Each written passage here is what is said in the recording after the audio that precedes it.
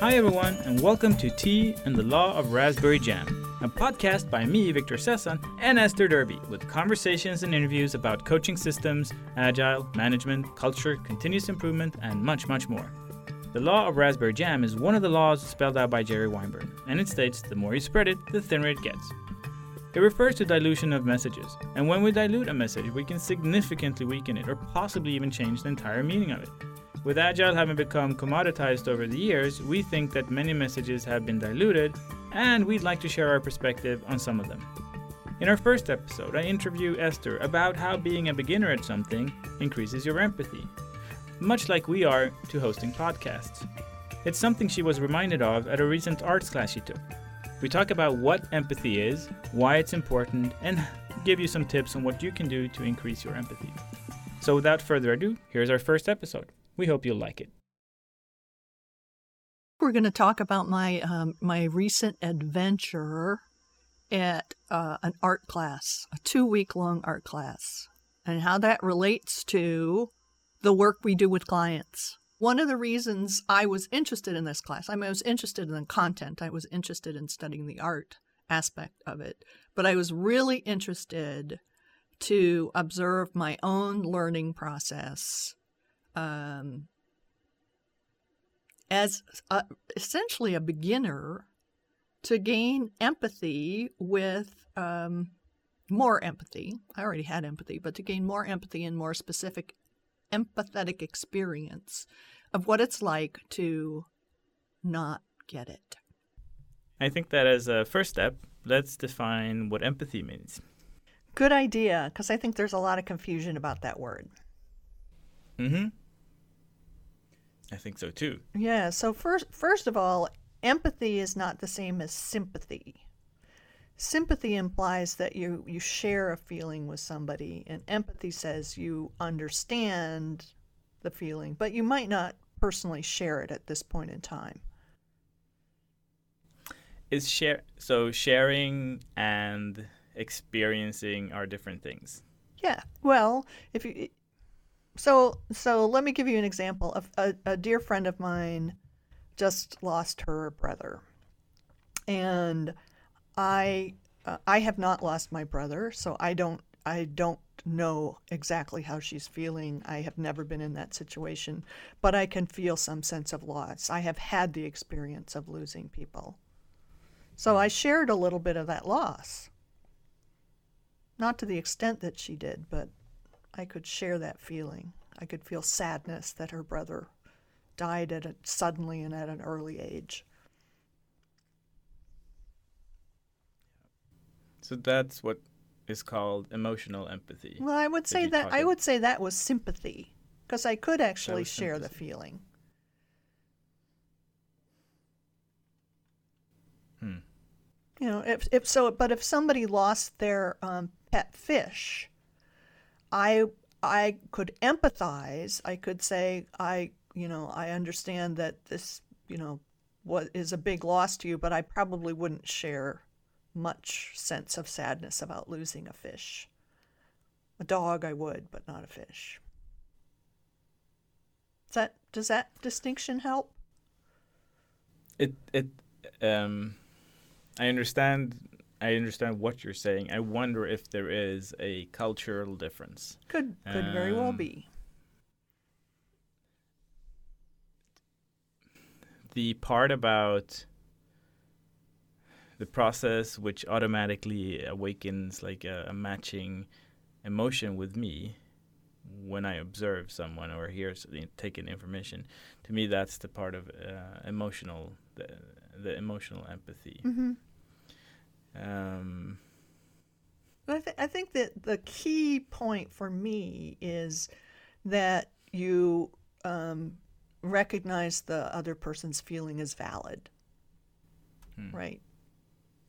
Whether you physically share it or not, you recognize that it's there and that it's valid.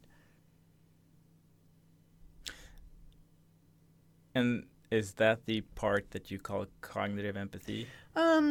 I think people usually first think about empathy in terms of emotions, but it's not the only kind of empathy. I think for me, cognitive empathy is understanding how people think So taking the trouble to see how people are thinking through something. And point of view empathy is acknowledging that it may look different depending on where you stand. A policy may feel very different to someone in management versus someone who's a developer, right? Yeah. They have access to different parts of the company, to different information, have different expectations on them. Different power, different status, different, perhaps different impacts will come from the policy. So how it plays out really, in that case, depends on, where you stand. And so that's being able to acknowledge, point of view empathy for me is being able to acknowledge that my way of looking at this is not the only way of looking at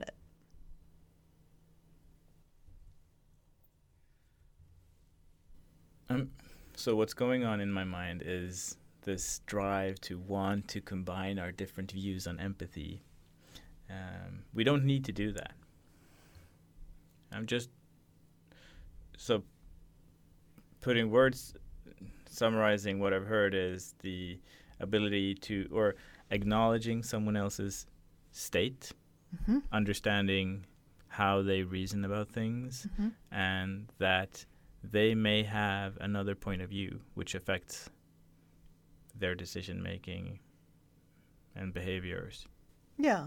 Is that about right? Yeah, I think that's about right. I mean, it's like this is a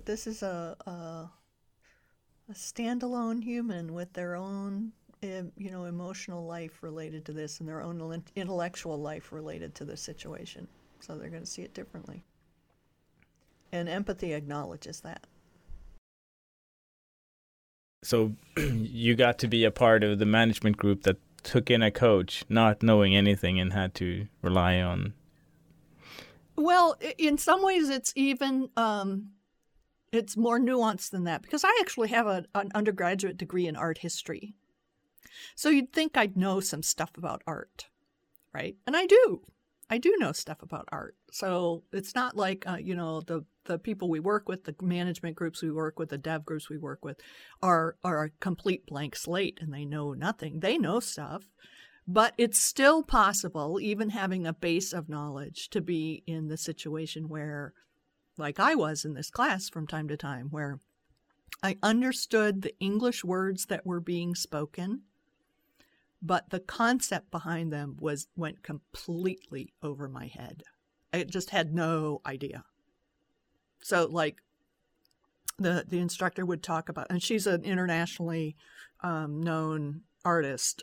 She'd talk about tension between the figure and ground. And I understand the word tension. I understand the word figure. I understand the word ground. I understand the word between.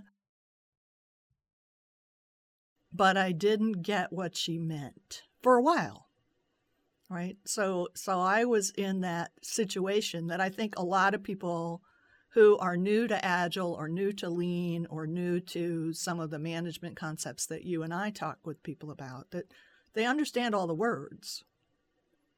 And they have meaning in their context, but not necessarily, but the concept that we're trying to convey may not, they may not have anything to hang it on yet. Does that make sense? Yeah. What I'm curious about is, how did this affect your ability to participate? I mean, I have loads of questions. I'll just ask a few to give you a sense of what I'm really curious about. How did this spark defensive behavior? How did this affect your ability to collaborate and learn and be open to new ideas? So, like, I'm wondering, like, how did this affect you? Well, one, I was aware going in and just alert just to notice what my emotional responses were going to be. Two, I had chosen to be there. So it wasn't like, what happens in a lot of organizations where, someone will say, oh, we're going agile, and then everybody is expected to learn this completely new way of working. So I chose, and I couldn't leave. Well, I mean, I could have, but it was a day and a half drive away, so it wouldn't be, and I didn't have my car there, so, I had to stay and figure out how to make the best of it, because I had come to learn, and I had to work through the pattern I noticed myself going through. So have you noted this pattern? Is this the first time this happens to you? Mm-mm. Or okay, so you No, it's not the first time it's happened to me, and it's not the first time I've observed it. So you have some you're comfortable to a certain extent with not being comfortable. Yeah, I have some practice in that. I mean, I make a point of putting myself in situations where I'm not entirely comfortable, so that I'm always on the edge of learning something. But I make choices about which sorts of situations those are generally. So I'm going to tell a little story that goes back to a workshop I did, where I first started noticing this pattern, and I give it was a workshop on I don't remember what, but I'd have people do some exercise that involved building some structure according to some instructions with pipe cleaners or something like that, and then I would ask people afterwards to draw a chart that showed their their energy. I just usually ask for energy because it's a kind of a neutral term, and I noticed that there was a distinct pattern where people would think they got it and then realize they didn't, and it would dip, and then they'd think they'd get it and they didn't, and it would dip. So it was this pattern of, oh, I get it. Oh, it's fun. It's enthusiastic. And then, oh, no, I don't get it. And then back up. And if you think about it, in some ways, it's very similar to the curve that you see in Virginia Satir's change model. Yeah, that's the mental image I got as you were describing it. So you have some status quo where you understand things in a certain way, and you get a foreign element that causes sometimes no reaction at all, but when you're really trying to work with it, it can cause you to feel a little uncomfortable and shake up your mental image of how things work. And then you get some ideas on how to work with it, and you slowly practice those and integrate the concept, and then you feel comfortable again. And so I went through that.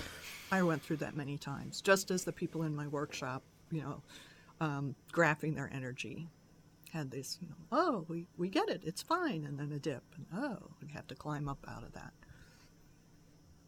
And you climb up out of it by working, by just trying something. Well, that's you could also decide to eject yourself. That's also a way. Sure, and there was a person in this 2-week workshop that decided to take herself out of it. Said it was not she was not comfortable with it, so she left midweek, and that's fine. I mean, that was her choice. But this also happens in our work. Yeah, absolutely. And sometimes. And this looks very differently. Sometimes a person just checks out mentally, mm-hmm. and they don't participate. They'll be mm-hmm. there. Their body will be there. Mm-hmm. I had some moments like that. I'd go take a little walk. I'd decide I needed a drink of water. We weren't allowed to have water in the actual workroom, so I'd leave the workroom so I could go get some water. And basically I just needed to be away. I didn't really need any water at that moment necessarily, but it was a way to defocus from the discomfort. But so there are, So I'm thinking there are there are lots of things, but three things that are really interesting about this. And one is, like, if I'm a coach, why is this important for me to acknowledge? If I'm a coach or a Scrum Master or some sort of facilitator listening, like, why is this important for me to listen to? I think that's one track that's interesting to explore. Another is, if I'm a participant and I'm experiencing these kinds of emotions, like as a result of a coach coming into the team or a consultant or someone new. And then and the third part would be like, what do we do in this situation? Yeah, that's interesting. And it reminds me of another story, of course. So some years ago, I was in a setting where someone who was a Scrum trainer was complaining about these people in her workshop who asked her questions, and they challenged her, and they just wanted to explanations, and they weren't sure it was going to work. And I said, what's wrong with that? I mean, they're trying to understand the concept. They're trying to relate it to what they already know.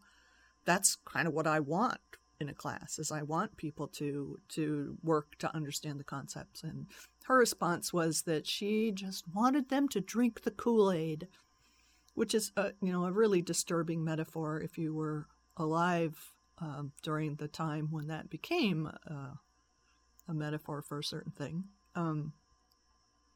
But I think a lot of well, I don't know if it's a lot, but I think there's a certain number of coaches, consultants, whatever, who go into an organization with a concept that they're very, very comfortable with, and they expect that everyone else will drink the Kool-Aid, just love it, just do it without going through their own mental process. Okay. So these people could, and this could be a lack of empathy, but it could also be, I'm thinking, like, they might not just realize that this is, well, that's empathy too. So this is a lack of empathy then. Well, or a failure to access their empathy. I don't want to say those people don't have empathy, but No.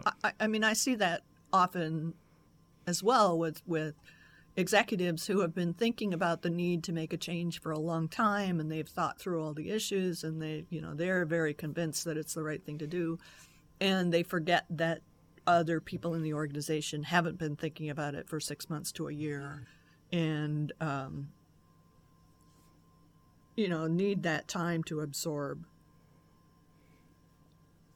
So if you're a coach and you're getting a response, so if you're a coach, then I guess advice for coaches listening who are getting this kind of reaction where you're getting pushed back or you're getting a completely different reaction than what you were expecting, a good question to ask yourself could be, like, what do I think these people are going through? Yeah, absolutely. How do I think I'm making these people feel by me introducing these new concepts? The one thing I do is I try to bring in analogies from everyday life, because I find that people often have a very different model of how things work at work than their model of how things work in the real world. So I find that sometimes helps. Because it on some level it connects with them a little bit, saying, we both have a shared experience, but it also lets them move into a different concept. So for example, when I'm talking to people about, and this is a pretty simple example, but it's one that comes up a lot, is if I'm talking to people about how work in, having high work in progress, high WIP slows things down. Managers have been, taught for years that, you just, you load people up and you push them and then things will happen. But everybody at home knows that if you're working on 7 home repair projects or you're painting every room in your house, and each room's a different color, and you're working on all of them, or you're working on 7 different knitting projects, whatever. Not much gets done, right? But if you focus on one and you finish it, it moves faster. So I look for those sorts of analogies to help bridge concepts. Yeah, but you've already acknowledged then that, okay, wow, the people I'm working with here, or who are consulting with me, they're struggling to understand, or this is like scary for them, or they've never been in this situation. So I need to identify and communicate this through analogies that they can understand. I think actually in the example I gave, because I think what you just described happens, but I think in the example I gave, it's more like they already know this stuff, they just don't know it in this context. So I have to connect the context. Yeah, but you've already acknowledged, like you have this, so you have cognitive empathy then, or you've accessed your cognitive empathy. Yeah. And so basically I guess then what we're saying is, as a coach, you need to have access to your empathy and intuition, or when you have access to it, it's much easier to work with groups and be helpful. Yeah. Because you can mirror, or you can talk in analogies that they understand. You can adjust your style. You can relate to the fact that, it's a difficult and uncertain time or a confusing time, which I think makes a huge difference. I remember a fairly well-known consultant who shall remain nameless, who in a conference session was talking about how he had been helping a particular organization learn to do certain things, and he was bragging about how he made people cry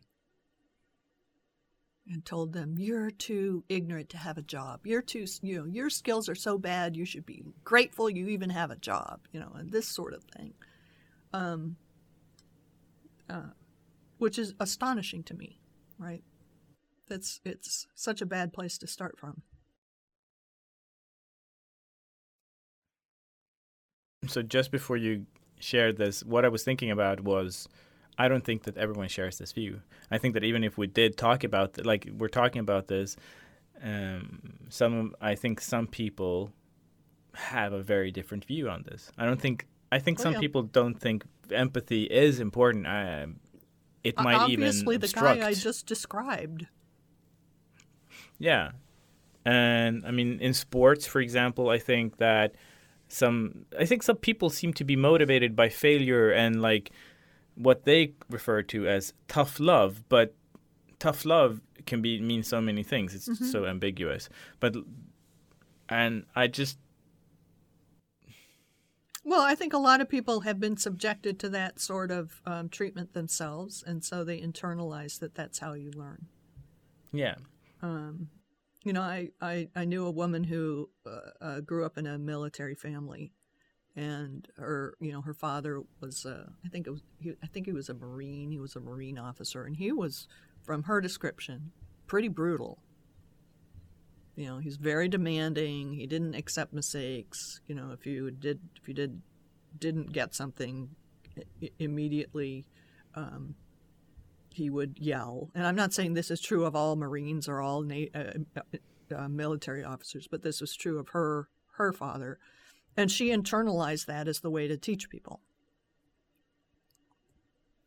And she had very high turnover in her group, and she never quite figured out why. But I agree, there are people who don't share a value for empathy. I know there are some people who have been fairly effective also in turning off their empathy. And when they then come into a situation where empathy would be helpful, they are very limited. Like the impact they can have is limited. So there might be situations where being very direct and inconsiderate is helpful. But there are situations where there are situations where it can give effect. Not to say that being empathetical might have been more effective. But I think there are people who have had an effect Sure. being direct and Sure. inconsiderate. So can you think of an example?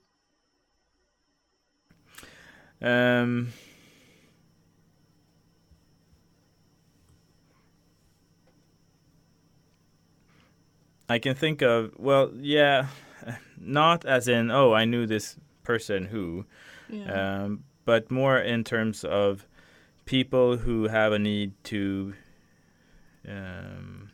so it goes back to your self-esteem. So people who have a need to be inferior or feel inferior, when you match them with people who have a need to feel superior, there's very little empathy. Mm-hmm. And so that's an effective but destructive relationship. And when you mix people like that, and you have an abusive or a bully boss, for example, then you get an effect. But these people get burnt out. Well, I think they have multiple effects, and they only track some subset of them. So I'm remembering a situation where there was a very top-down change, and I tried to make the case that maybe we should get some input. Maybe we should talk about how we can phase into this. There were I had a bunch of considerations that I thought were worth considering, and his point of view was, well, we're going to make this change, and people will complain, but they'll get over it. Yeah, they'll squawk, but they'll get over it. And on some level, he was correct, right?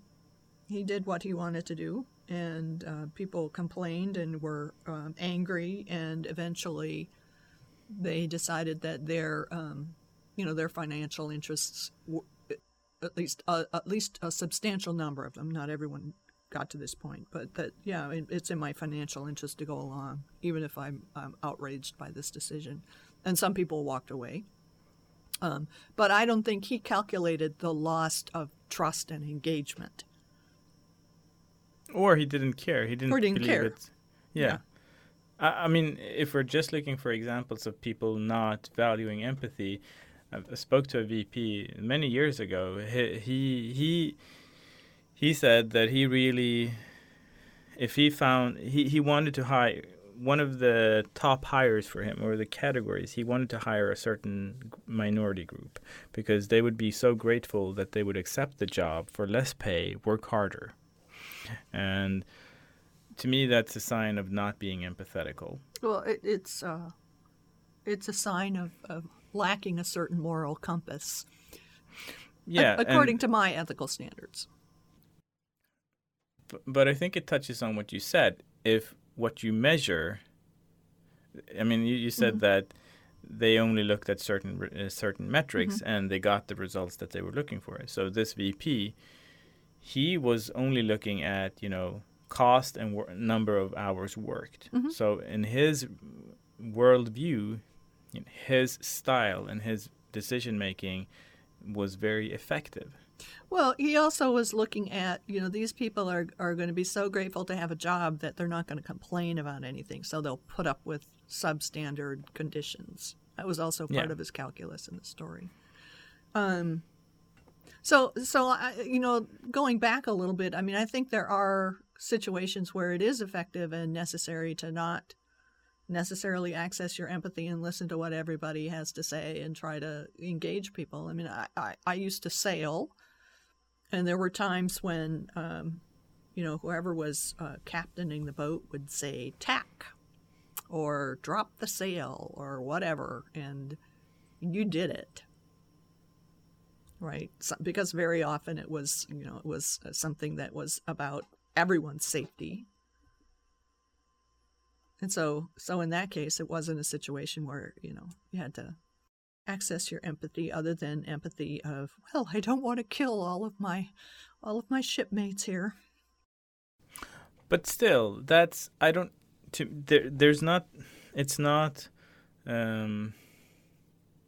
are not opposites. There are certain you could have a follow-up saying, okay, this happened. How does everyone feel about it? Or like, is there anyone who has anything they'd like to share before we've sorted out the situation? Like, Sure. Okay, I acknowledge that it might have been tough for some of us. Like, is there anything you want to talk about before we just drop this?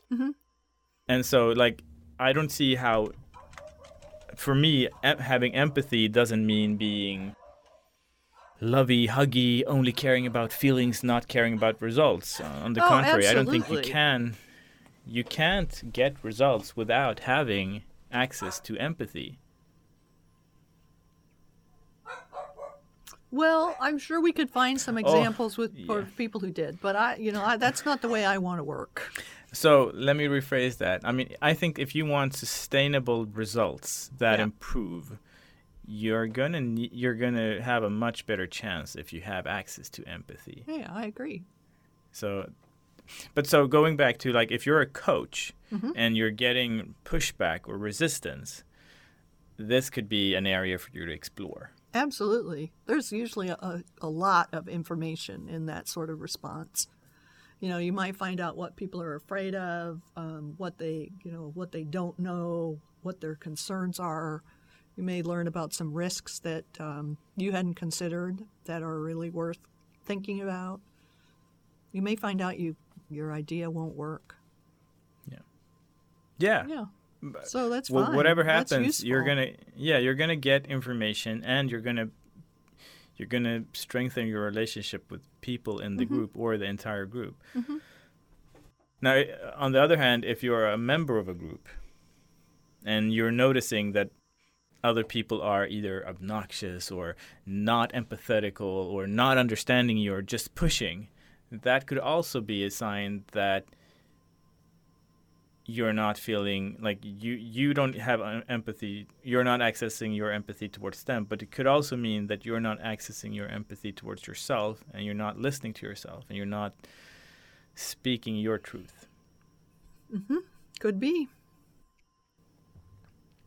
And this is something I see a lot. I see a lot of people in groups just sit silently while their values are being violated.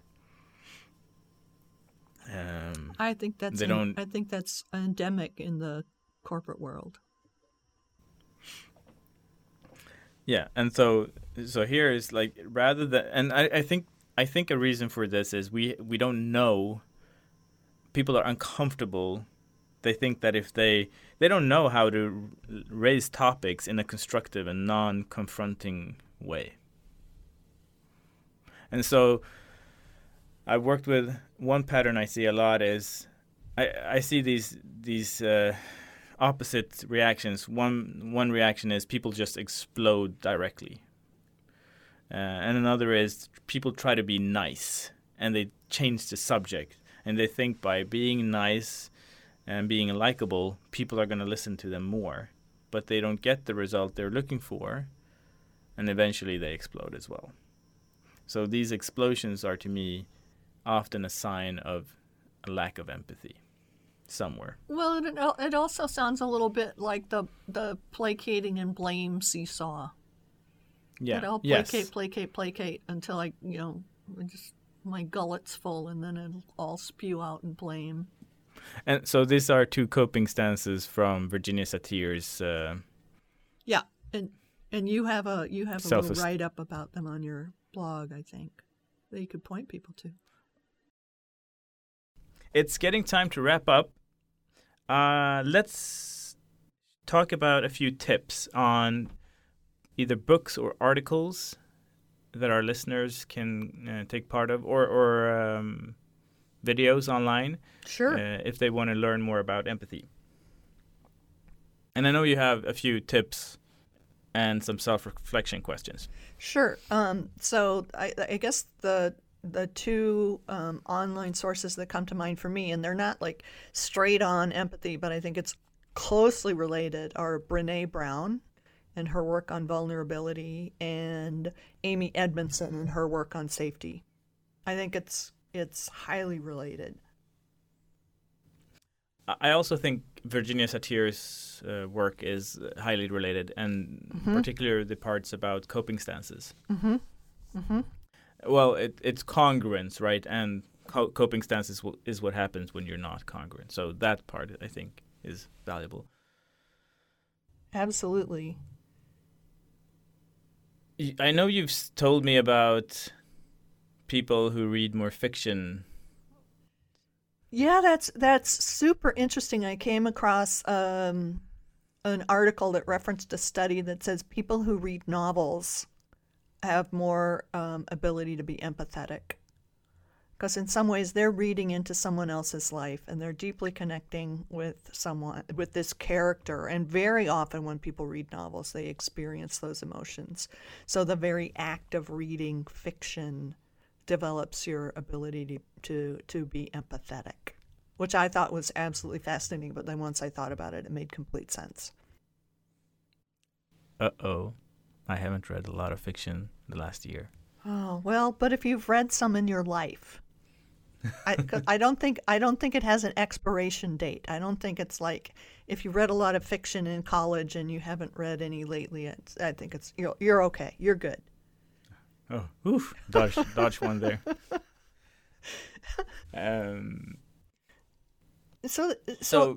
Yeah. Well, I was just going to say ahead. another thing. If you really don't want to read novels, I think one thing you can do is you can ask yourself some reflection questions. I mean, you can simply ask yourself, how might this look to someone else? How might this look to someone who's in a different position? Yeah. And those are pretty simple questions. And I think most people can dream into them. I have met some people who can't. But which reminds me of another story, but that's for another time. Yeah. I think there's also exercises, team exercises, and getting to know each other exercises are where you learn more about someone's life. You when you gain a deeper understanding of someone's life, who they are, you get more empathy towards them. I think that's true. Which goes a little bit against, has the same point as fiction, right? When the more you know about people, the more empathy you can have. Yeah. Or the easier it is to access the empathy, like you said. Yeah. So we'll put these in our session notes so people can find them, right? Yes, of course. Okay, so thanks a lot for listening and for sharing, Esther. My pleasure. It's always really great to talk with you, and I hope folks will share their ideas about this podcast.